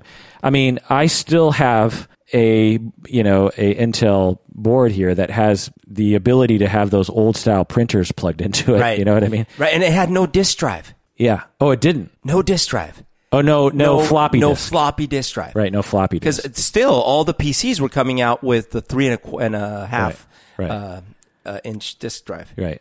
So then, in 2003, Jobs was diagnosed with pancreatic cancer. Despite his diagnosis, Jobs resisted his doctor's recommendation for medical intervention for 9 months. Instead, he relied on pseudoscience and natural healing. The chief doctor at Memorial Sloan Kettering Cancer Center said, Jobs' faith in alternative medicine likely cost him his life. And pancreatic cancer, by the way, as we hopefully know, is from Patrick Swayze is almost always lethal anyways. Right. Like, it's really bad to begin with. But he had the only kind of, this is the doctor saying, he had the only kind of pancreatic cancer that is treatable and curable. Yeah. He essentially, so tragic. The doctor said he essentially committed suicide. According to Jobs' biographer, quote, for 9 months he refused to undergo surgery for his pancreatic cancer, a decision he later regretted as his health declined. He tried a vegan diet, acupuncture, herbal remedies, and other treatments he found online, and even consulted a psychic. He was also influenced by a doctor who ran a clinic that advised juice fasts, bowel cleansings, and other unproven approaches before finally having surgery in July of 2004. In 2008, Bloomberg mistakenly, the publication Bloomberg, mistakenly published a long obituary for Steve Jobs. Do you remember this? No. Oh, really? It was famous. Yeah, so before Steve Jobs dies, Bloomberg publishes his obituary with the dates not in there, you know what I mean? It's like, who accidentally... Holy shit. I mean, Steve Jobs, like, get with it, people. He died in 2011. So he survived for 8 years with pancreatic cancer. Which is amazing. Yeah, and he died from complications from his cancer. His sister, Mona Simpson, the author, described his death by saying, quote, Steve's final words hours earlier were monosyllables repeated 3 times. Before embarking, he'd look at his sister Patty, his adopted sister Patty, that he grew up with. Then for a long time at his children. Then at his life's partner, Lorene, whom he married. And then over their shoulders past them. Steve's final words were, oh wow, oh wow, oh wow. He then lost consciousness and died several hours later. Apple, Microsoft, and Disney flew their flags at half-staff that day. Jobs is buried in an unmarked grave in Alta Mesa Memorial Park, which is the only non-denominational cemetery in Palo Alto. That's pretty amazing. Do you remember when they had the half-staff flags at Apple, Microsoft, and Disney? I mean, I remember when he died, yeah, but I didn't know all those details. All right, so what can we say about his psychology? Well, the first thing we can say is that he definitely had an attachment injury, or he most likely had an attachment injury, I should say. You know, he was adopted, which often carries with it some kind of attachment injury. And during the first year of life, his adoptive mother didn't want to love him for fear of losing him in the court battle. And she also had difficulty raising him because he was, quote-unquote, a difficult child, which also probably led to some attunement issues in his early life. And this results often in people developing personality issues, such as narcissism and a lack of empathy. Some people say, you know, he was a psychopath, like you were mentioning earlier, antisocial personality disorder. But I don't know. You can make a case for that, but I think narcissism better fits him. I wasn't serious about the psychopath thing, but I will say that I think he must have had some set of things in addition to the narcissism that made him less capable, at least early in life, of perceiving the emotional content, you know? Yeah. Narcissism... And maybe that's part of the narcissism. Yeah. Narcissism holds an element of a lack of empathy. Yeah. Yeah, because the accounts are just too consistent in that sense of, like, you know, he didn't really care about injuring someone's feelings at all. Right. Yeah, so let's get into that. He was cruel to others, particularly his loved ones. So not only was he cruel to random people that we know a lot about from the accounts at Apple and this sort of thing, but he was particularly cruel to the people close to him, which is interesting. He lied to his best friends. He lied to Steve Wozniak. He took money from Steve Wozniak. Yeah. He attributed Steve Wozniak's creations to himself. And Chris Ann Brennan, whom he grew up with. It was his girlfriend. He loved her. And as soon as she gets pregnant, he just completely craps all over her and his own daughter. Right. I mean, and in the movie, the most recent Steve Jobs movie by Aaron Sorkin, you really, really see how horrible he was to his daughter and to Chris Ann. And they kind of make Chris Ann to be kind of a crazy person, actually, in the movie, which I didn't read anything on. By the way, I haven't seen the new movie. I'm sure it's great. But I actually liked the Ashton Kutcher movie. No one likes it. No, I liked it. Or I shouldn't say no. But other than us two, no one. Yeah. No, but it was not well received broadly. Yeah. It doesn't have great reviews. I didn't think it was like an amazing movie. No. But first of all, I thought Kutcher surprised me. He did a good job. Yeah. And he looks way more like him than Michael Fassbender does. So that definitely helped. And then the other one that was not a good movie but was very interesting was the Pirates of Silicon Valley back in the day. Right. But remind me, the Ashton Kutcher version, did they portray Steve Jobs as like the single genius at Apple, or did they comment on how he was part of a team? They certainly make it a lot more about...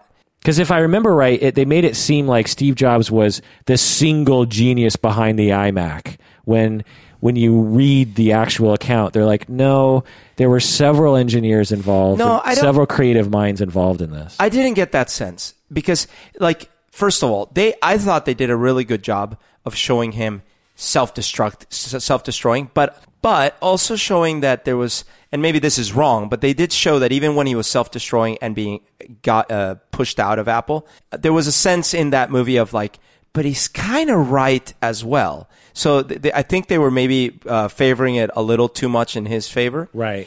But then when he came back, they did do a good job, I thought, of showing that he was a little different, a little changed, and that he was more interested in collaborating with not everyone, but because like they show John Ivey and they show him interacting with him, not the real John Ivey, obviously, but so I didn't get the sense. But plus the movie ends, it starts ending right around there, so it doesn't go on to show him single-handedly doing everything. It just shows that he comes back, he makes some draconian decisions, and then it kind of fast forwards a little bit to the iPod thingy, or maybe the iPhone thing, and then like that's the end of the movie. Yeah, Wozniak said that, and many other people close to Steve Jobs said that the Ashton Kutcher version was crap, and that it made him look too good or something. Yeah, and that it played loose with a lot of the details.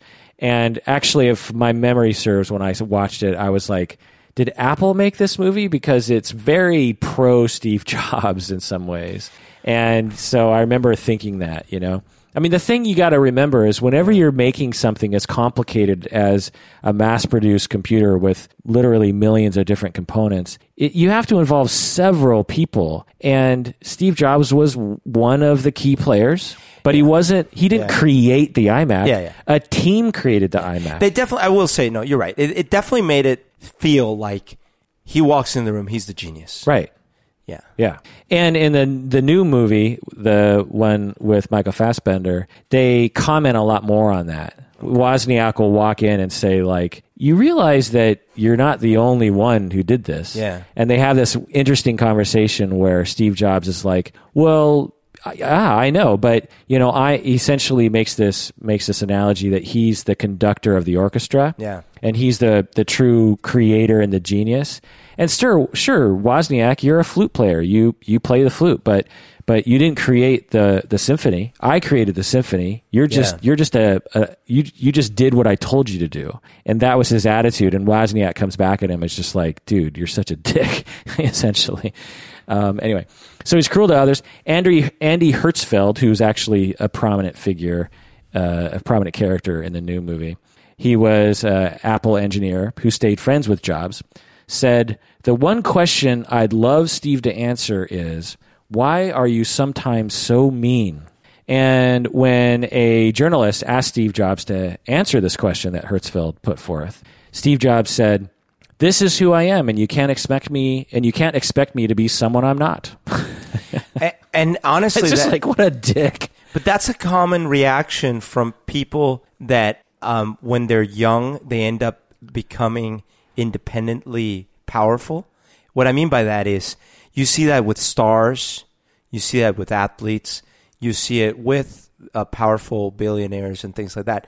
If they gain that at a young age, and I think the younger, the worse, there is something that it's like, well, life has given me only evidence that I am the greatest. Right. So you can say whatever you want. I don't need to hear that. I have all the money I need. Right. I am the famous one. Right. So how could I am right? Yeah. And Wozniak even commented on that in an interview. He said, basically, Steve Jobs' personality froze at the time that Apple made it big. Right. And that it wasn't until much later that he started to develop personality-wise. And so there's some evidence of that. And it also might have something to do with, because like take Warren Buffett. Now, I don't know the guy, right? But I've read a lot of articles and interviews with him and things like that. He seems like a fairly balanced individual. Yeah. The accounts about him don't seem like he's that big of a dick or anything like that, But he's a billionaire, right? And he's had successes in life for a long time, right? But there is something interesting. Like his path in life has not been as public. I know now he's famous and stuff like that, right? But he didn't invent the Mac or he didn't do this and that.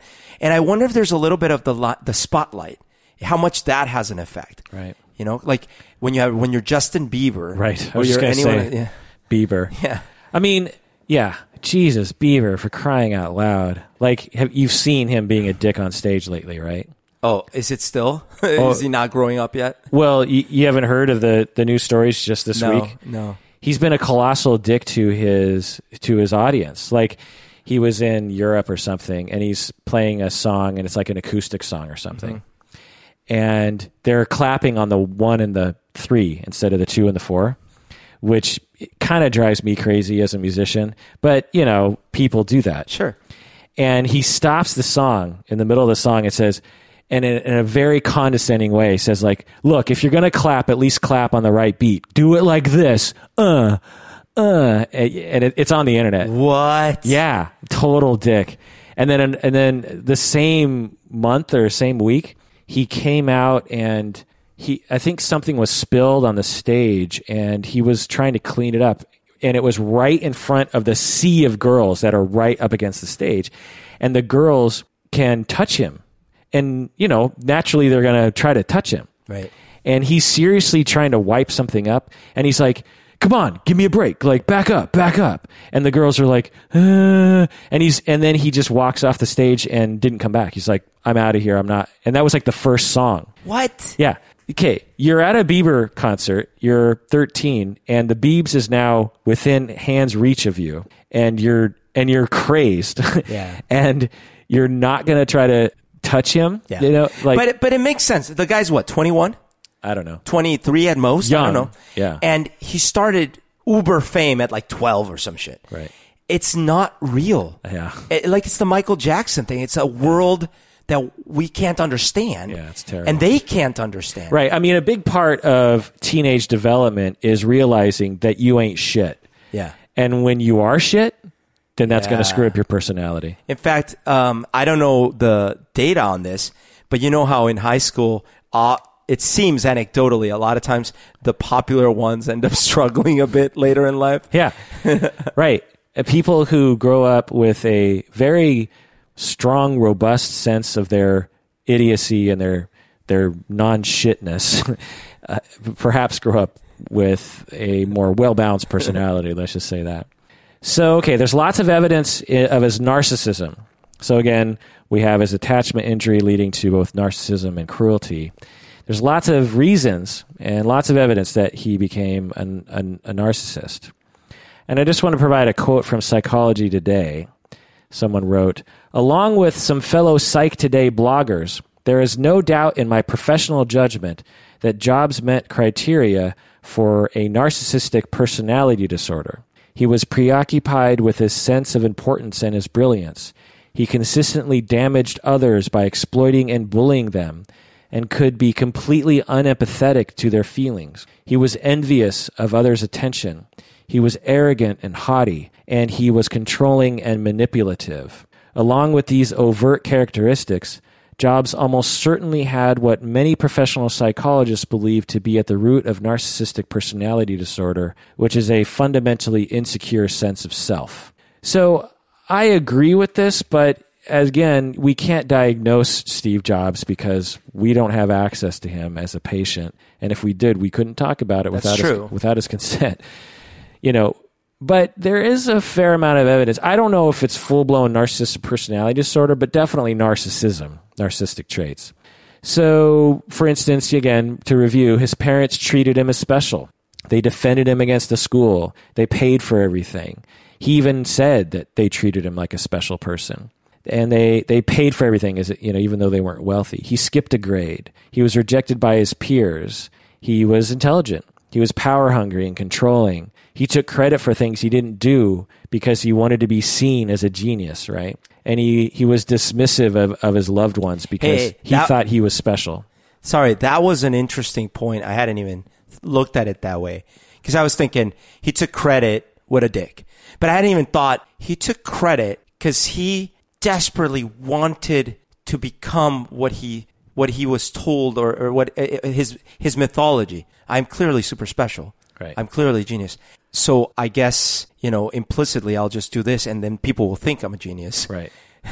Right. If, the thing that really distinguished Steve Jobs from other people in his position, because, like Bill Gates and these people are, a similar position, is that Steve Jobs wanted to create a myth about Steve Jobs, whereas other people don't necessarily want that. Like, I don't think Bill Gates necessarily wanted to create a myth about Bill Gates. Like, Bill Gates has his own stories about, like, near Asperger's-like behavior and stuff like that. But he actually, remember, he started quitting Microsoft when the whole trial stuff happened. Right. Because he was like, I'm being thrown into the limelight in a bad way. Like, I don't want this. Right. Whereas Steve Jobs, from the very beginning, wanted to create the brand of Steve Jobs. Right. And that requires people thinking that he created these things. Mm-hmm. And he loved that. He loved being associated with the creation of all these things. And now, having said that, I've seen some interviews where he does kind of attribute other people to having built these things, but he would never... What do you mean other people? Well, he would say, like, we created, not I created. But he would never identify those people. He would say, like, and then we hired so-and-so who's a genius, and I'm so lucky to have had him because he did this and this and this. But he wouldn't frame it that way. He always framed it like it was us. It was me orchestrating. It was, this was me. It was me. And I think people bought into it because you remember the whole Apple versus PC bullshit, which always bothered me. But, and there was some religious fervor. Absolutely. On both sides. Absolutely. And Steve Jobs was the Pope. And the worshipers worshipped Steve Jobs. Yeah. And he played into that. And he was already preparing to become the Pope before he was the Pope at that point. And so, it's just further evidence of his narcissism. Again, fueled by a shaky self-esteem and also extreme attachment insecurity based on his early childhood related to his mother neglecting him emotionally. Unbelievable. Like the fact that you could draw lines, because there's so many times in life where things don't have a clear explanation, and so imagine if you had found out in your research that, he wasn't adopted. He was born from the same parents. They were happily married. His reports from his childhood were all positive, and one day he became a dick. Right. Yeah. There's a long theme. Yeah. Much data. And the data I have is only what I could find briefly on the internet. Think about if you were actually, there and knew him. Yeah. There's probably tons of data showing that he was, narcissistic from the beginning and low self-esteemed from the beginning. I feel like there are two aspects of what I've heard and kind of have now known about him that I think were helpful to him. One was the thing I was saying earlier, which is a little bit of the crazy, I could do anything.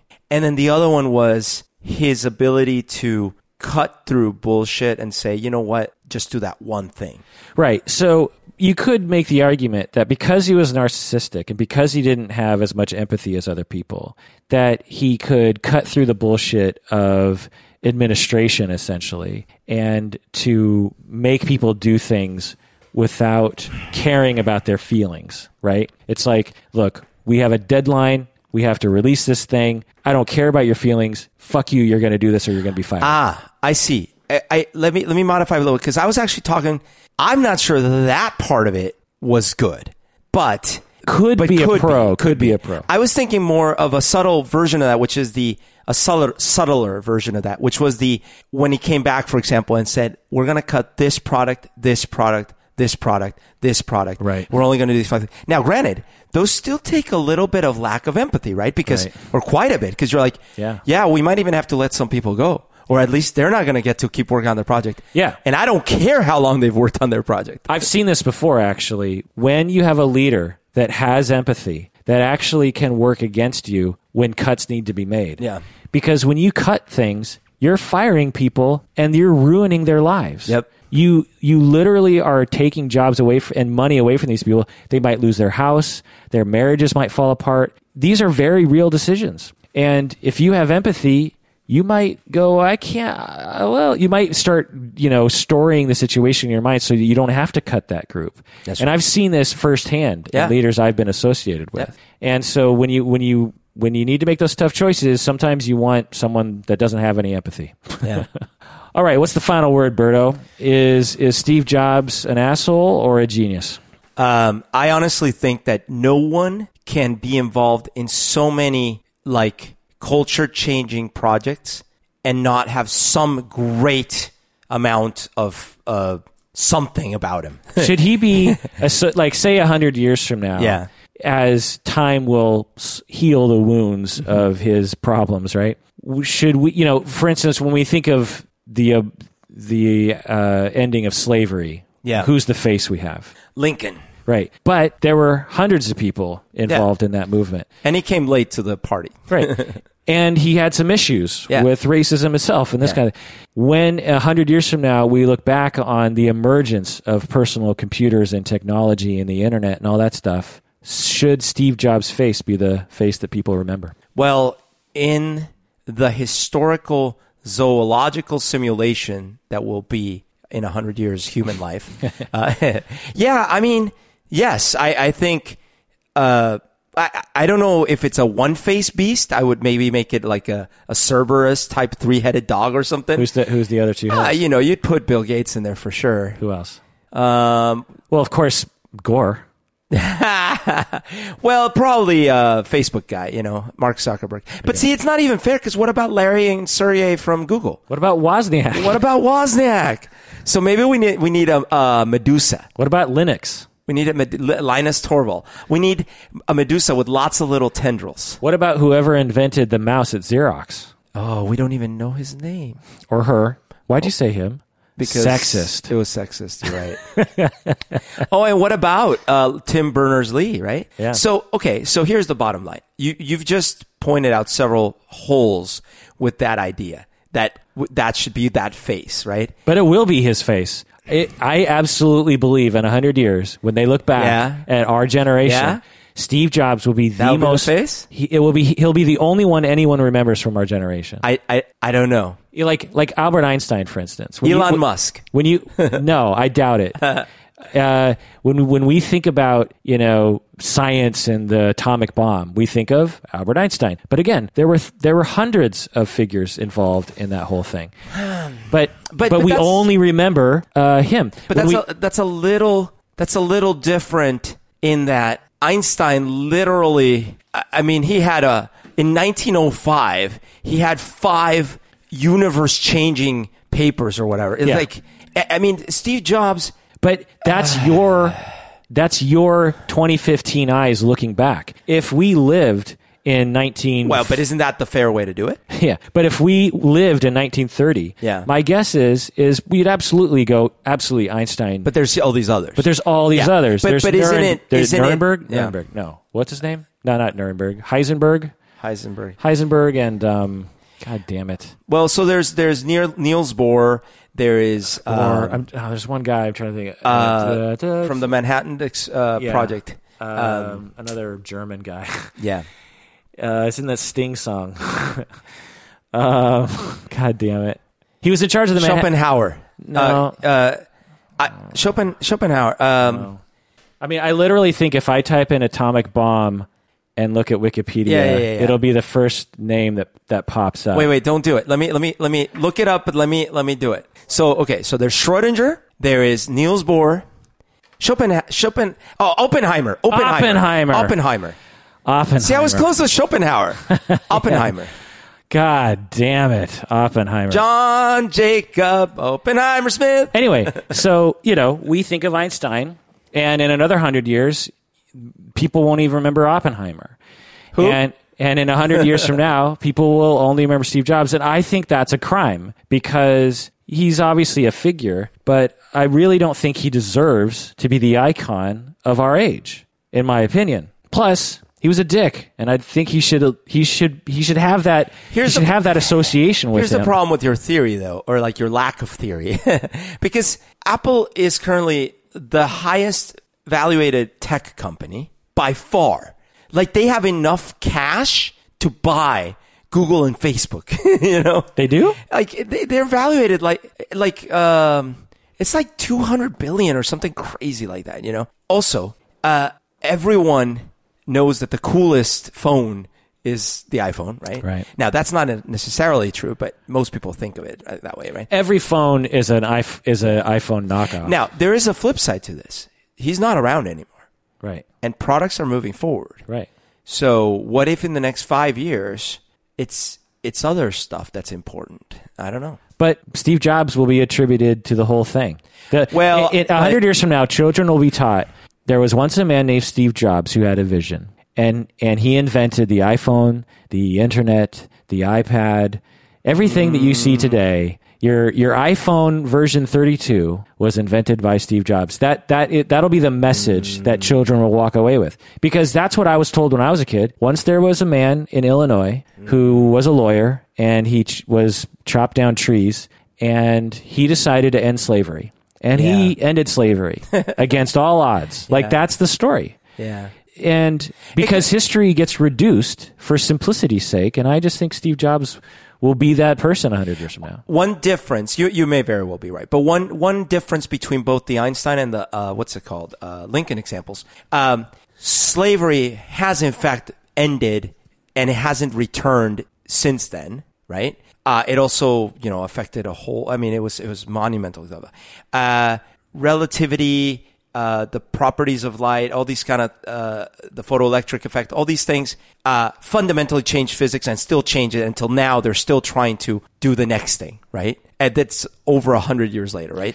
And whereas the Jobs impact was only over 20 years, and it's not clear that tech will be the thing later. And he did not single-handedly invent... Well, he wasn't the one. You're right.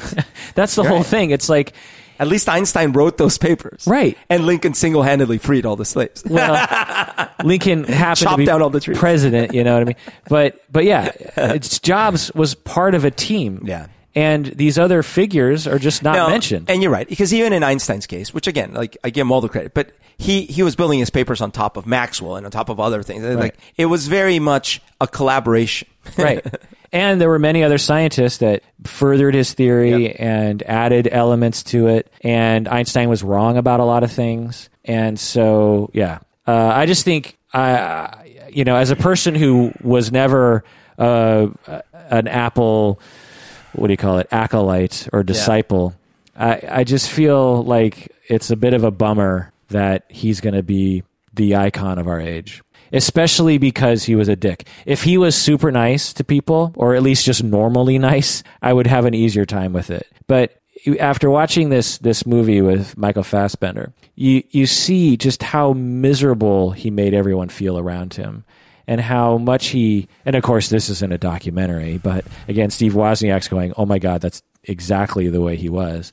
You just realize, and that's the central question in the movie is that Steve Wozniak's character actually asks is, look, great, you're a genius, awesome. Why do you have to be a jerk to everybody? You don't, those two things don't have to go hand in hand. And Steve Wozniak in interviews would say that. He says, imagine if Steve Jobs was a normal guy and not quite as mean. He would be a god to us right now because everyone could get behind him. But because he was a jerk, he put a fly in the ointment and makes it hard for people to get behind him. Yeah.